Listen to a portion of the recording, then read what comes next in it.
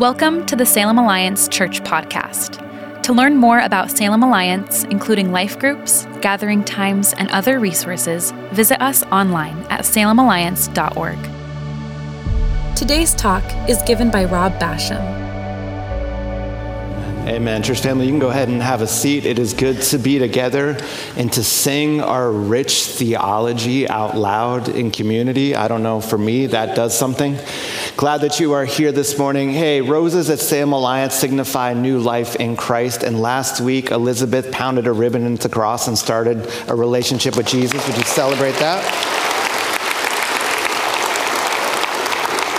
We are in our series, Tangible Peace, Presence, and Power, and we are just kind of realigning ourselves and being reminded of what it means to be a people, a community, a church that cares about our community. We are just looking again at our vision, our mission, and our values. I want to go over those again with you one last time today. Just make sure that they're fresh in your minds. Our vision is to see Salem be a city at peace with God. We believe that our name of our city, Salem, means peace, and we believe that we are called to live into that name. We do that through our mission, and we believe that collectively, those of us in this room exist. We exist to exalt Jesus Christ, become his fully devoted followers, and share his grace and truth with all people. In everything we do, we kind of run it through this grid, which is our values, life with Jesus, together, and on mission. We want those to each of them have a major role in what we do. We don't want to be focused totally just on the intellectual life with Jesus. We want to experience them, but we also want to experience them in community together, and we don't want to neglect those outside of our church building walls, but we want to be out there and do life on mission, and so we long for a balance in those.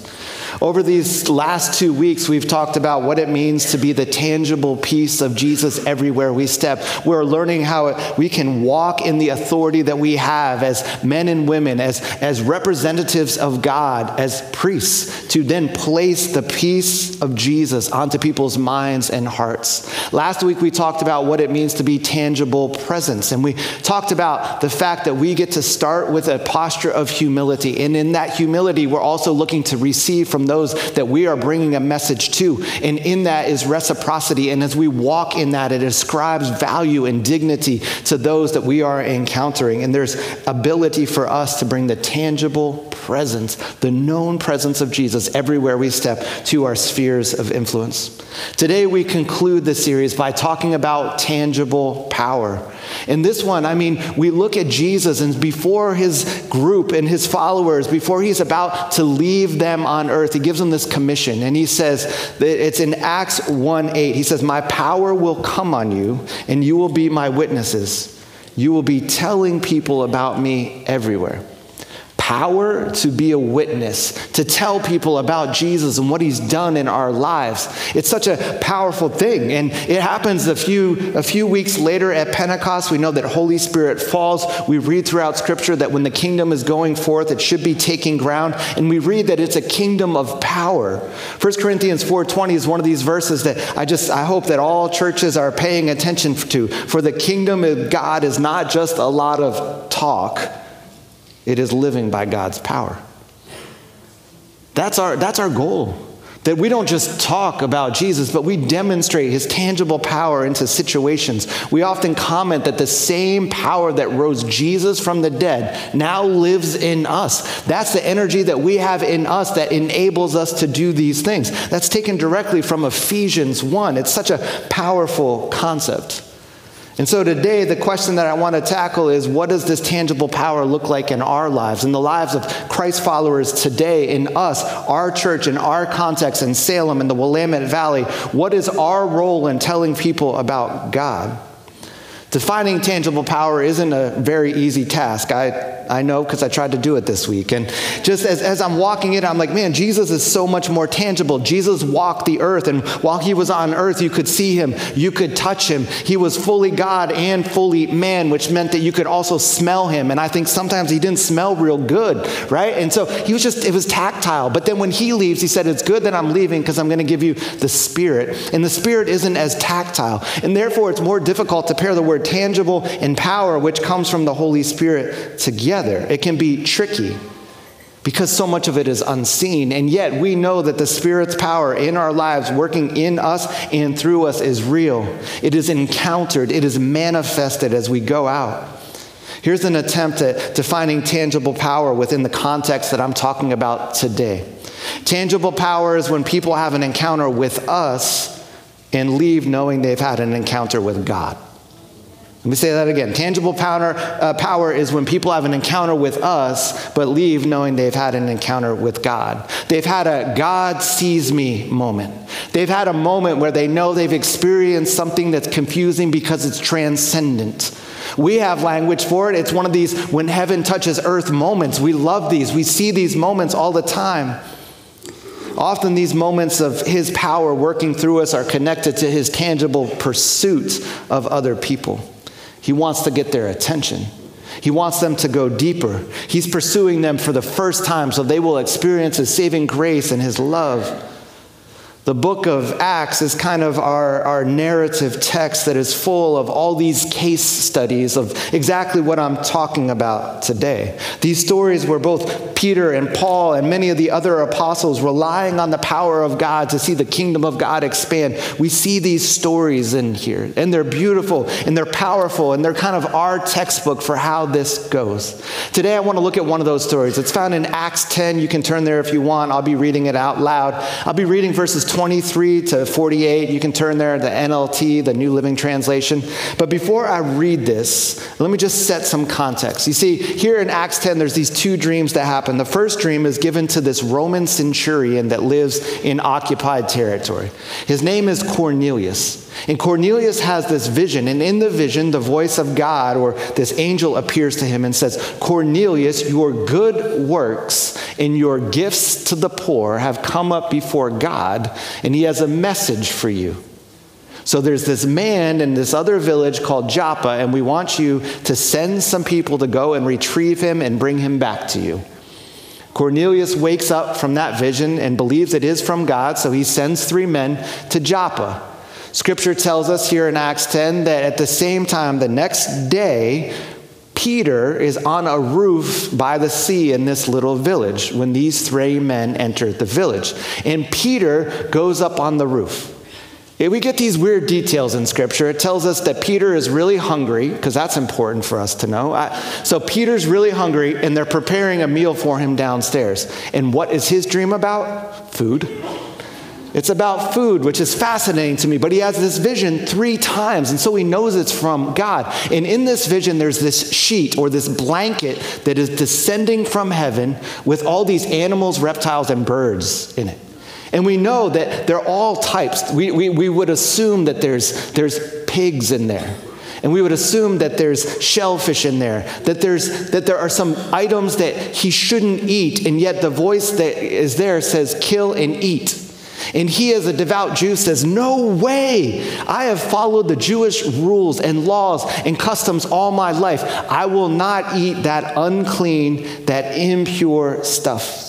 And yet the voice says, "Do not call something unclean that I have made clean." Peter wakes up perplexed and confused, and I'm assuming he's thinking like, "Man, how hungry was I?" Some scholars and culinary experts think that this is actually where the incredible appetizer Pigs in the Blanket was actually created. Thank you for laughing. That was a really bad joke. It really was. I'm debating whether to keep telling it, but I just keep doing it. I can't help myself. But he knows it's from God, because right away the Holy Spirit speaks to him and says, "Hey, Peter, there's 3 men waiting downstairs for you. You can go with them. I'm at work." And that's where we pick up the story. Hey, as we read this story today, as I read it out loud, I want you to know it's a longer passage. I'm going to put 4 pieces of art on the screen that will just kind of rotate through that are inspired by the story we're going to read. The first is Rembrandt's The Centurion Cornelius. The second is Calvino's St. Peter and Cornelius the Centurion. The third, The Baptism of St. Cornelius by Michel Cornier. And the final one, my favorite, St. Peter Baptizing Cornelius by Laurent Péchu. They will scroll as I read Luke chapter 10, starting in verse 23b, reading from the NLT.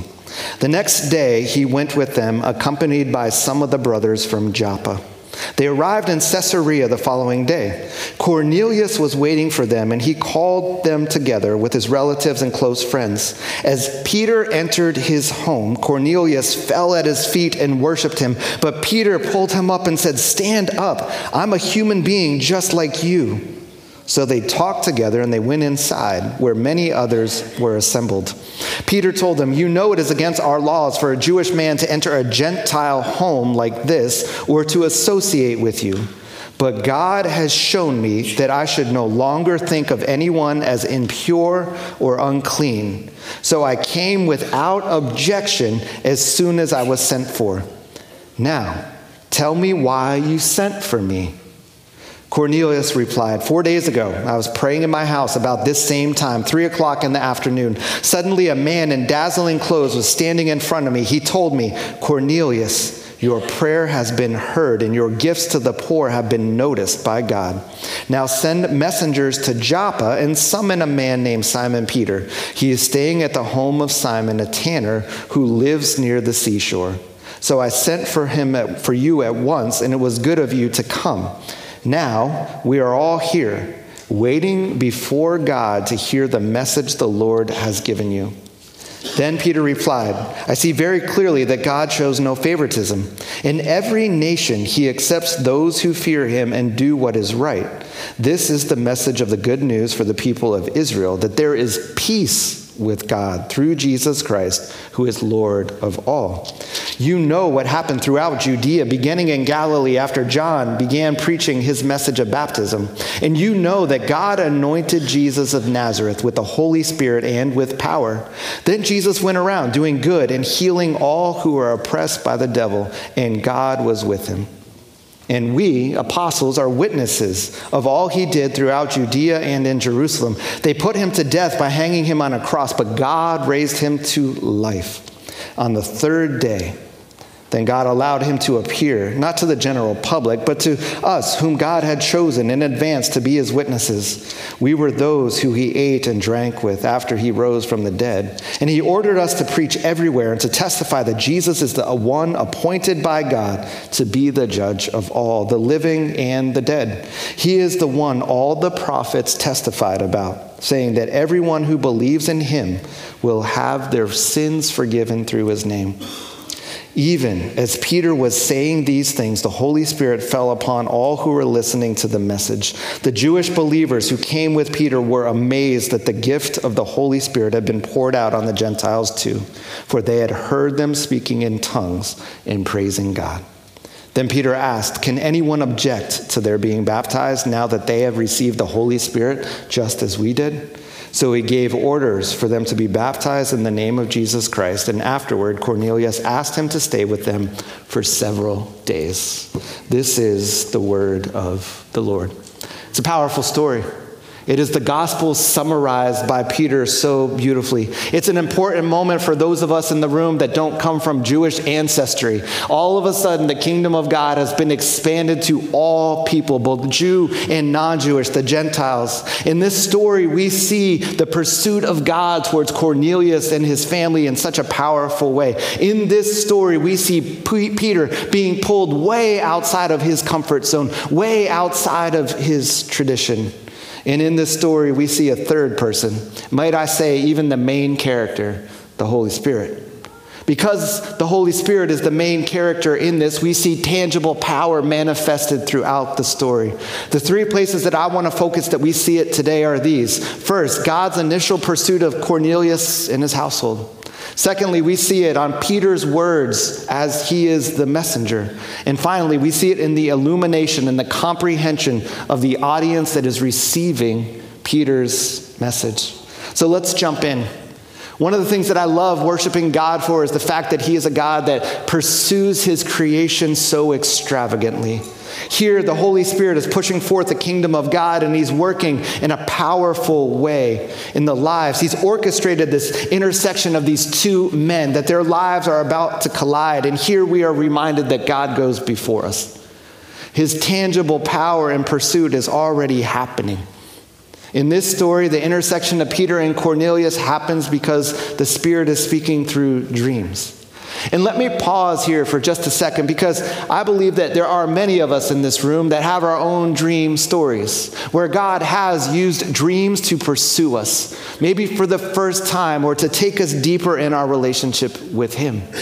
You see, sometimes God has to use dreams because our rational walls are always up, because we control so much. And so sometimes it's in our sleep when those defenses are a bit down that He gets our attention.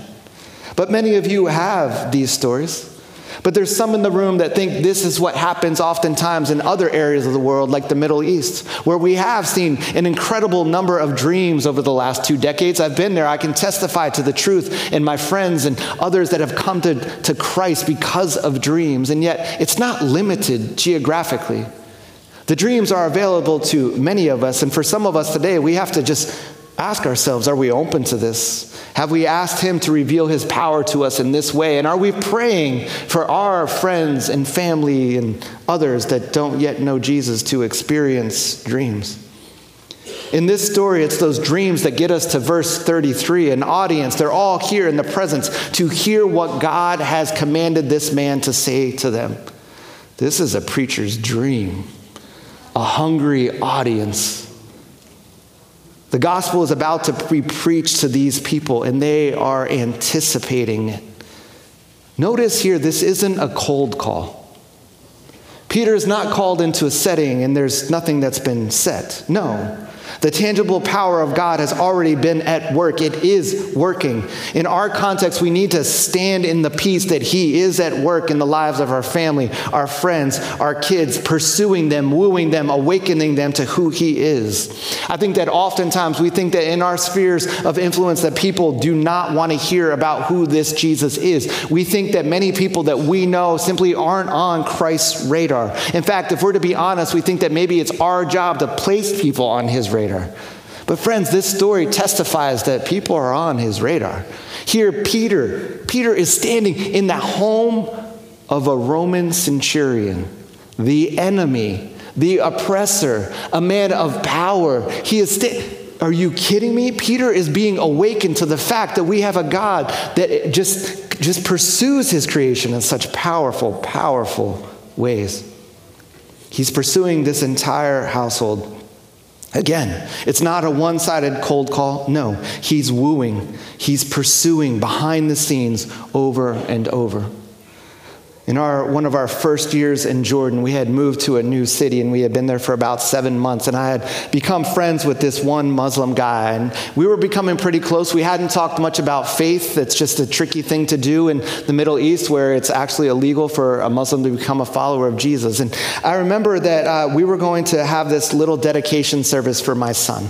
You know, my family was all in the U.S., my wife's family's in the U.S., but we still wanted to have a dedication service and dedicate our son to God. And so we gathered 3 Christian families together, and we're going to do this house church service.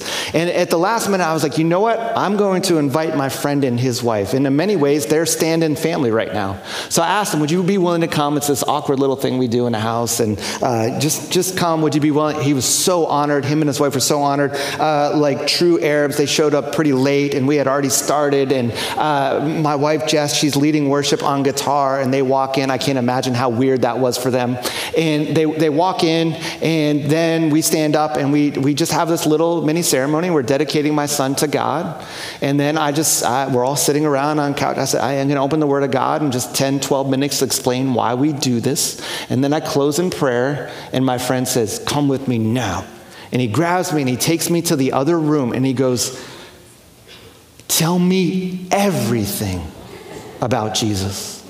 I have been waiting 36 years for someone to tell me who this Jesus is. I've gone to church after church that will not let me in because I am a Muslim. Tell me everything.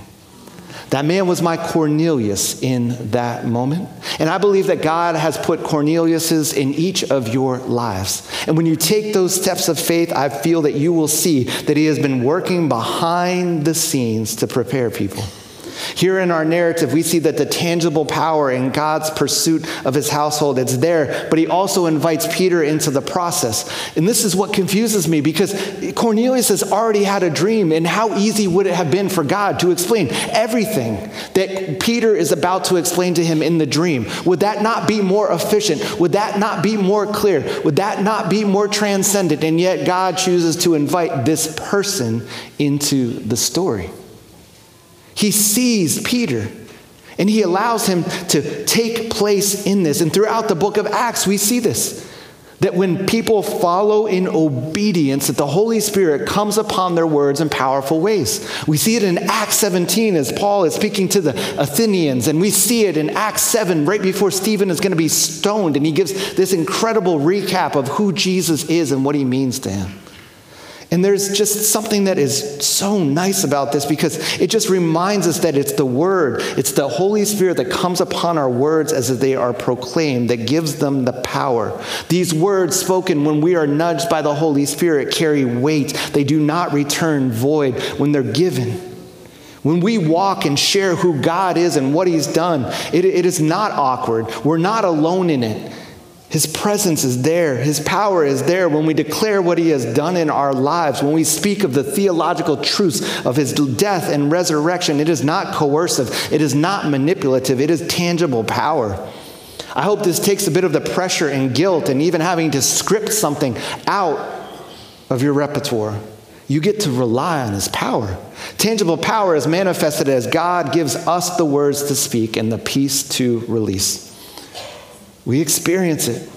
When we walk in this, others have these God sees me moments. They have these powerful things. It confirms faith for them. It confirms that there's a God that is pursuing them. And don't miss, Peter has one of these moments too. In Peter's obedience, he has a God sees me moment. His whole concept of God being just the God of the Israelites is blown up. And he realizes, wow, this is so much bigger than this. It's a powerful, powerful moment. Here in the story, it's not just Peter and Cornelius that have an encounter with the tangible power. Notice everyone in Cornelius' house does. It says, while Peter was speaking the words, the Holy Spirit came on all who heard the message. Reading and listening for comprehension. The teachers in the room are just like, yes. The students in the room are like, oh. The SRAs back when I was growing up. I still remember this memory when I was in 4th grade and had to give an oral book report in front of the whole class. I had written such a good paper based on the back cover of the book. And quickly the teacher began to pepper me with things to show me that she knew that's all I read. I'm a professor, and at times after giving a 10, 15-minute lecture and you begin to ask your students for just some clarifying things to make sure they understood everything you were talking about, and it's a deer caught in headlights and you realize, whoa, they're clueless right now. Comprehension's a tough thing, and this story tells us it goes a whole lot better when the listeners are empowered by the Holy Spirit. And let us not forget that that's part of the work. That these complex truths, these theological understandings, I've been amazed at how quickly they can make sense to unlearned people that haven't studied the theology, because Holy Spirit comes and gives them that understanding. Illumination for the receiver is also part of God's tangible power. The understanding that these transcendent truths happen because of power.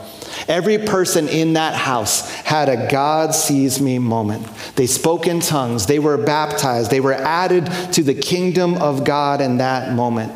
Everyone in that house had an encounter with Peter, but left knowing that they had had an encounter with God. And so we end with the question that we started with. What does this tangible power look like in the lives of us today, of Christ followers in this century? Here in this narrative and throughout the book of Acts, I think we see so much that is modeled about God's empowering spirit for his kingdom to go forth. We see that spirit power is there for our sharing of our faith. He gives us the words to say in the proper moment. Those words will not come back void. When you get caught off guard, simply say that breath prayer, and God will speak through you. Here, I believe we also see the Spirit's power for encouragement and blessing. And I encourage you this week, when God brings a face to mind that someone you haven't seen in months or years, or puts a name into your mind, would you pay attention to that? Send a quick text, send an email and say, I'm not sure why you came to mind today, but you did. How are things? What's going on? I think you'll be amazed at what God will do through those follow-throughs. Finally, we don't see it in this story, but we see it throughout Acts. Spirit power for healing for the sick, relationally broken and addicted. We see it throughout the book of Acts. And some of you, he is calling you to take those steps, to pray for people who are sick, who when they come to you with a diagnosis, take that courageous step if Spirit nudges you, and pray his comfort, but pray his healing power. To help pray into broken relationships, that reconciliation will take place. I know for a majority of us in this room, we look at this list and we say, cool, I'm going with the middle one. The middle one is doable. I'm not the Apostle Peter, so that's my safe space. And that's fine. Start there. Because here's the thing. I believe that if we start noticing God's tangible power that is on and in us, you will notice that he's pursuing people. Some of you this week will have one of these moments where someone tells you, I don't know why I'm telling you all this. You are in a Cornelius moment. Some of you will be sharing a story from your life about what God has done, his protection, his covering, and the other person will start to tear up. Might that be a Cornelius moment? Part of learning to walk in this is simply paying attention. God's tangible power and presence in your life will cause people to relate to you differently. They're looking. They're wondering. Salem Alliance, imagine if we all did this. Imagine if we took these challenges to be the peace and the presence and the power of Jesus throughout our broken city, in the homes, the neighborhoods, the schools, the jobs, the grocery stores we shop in, the gyms we work out in, the parks that we take our kids and grandkids to. This is the way the kingdom of God goes forth. Not from this platform, through the lives of you being the peace and the presence and the power of Jesus everywhere you step outside of these walls. He's inviting us. He's inviting us. He sees us. He wants to utilize us to push back the darkness. Will you receive the invitation? Let's pray. Jesus, we declare that you are a good Father. And in that, you pursue your creation, and you do so aggressively. And you use us to do it. Lord, so we receive this invitation today, and I just release courage among my brothers and sisters to walk in this.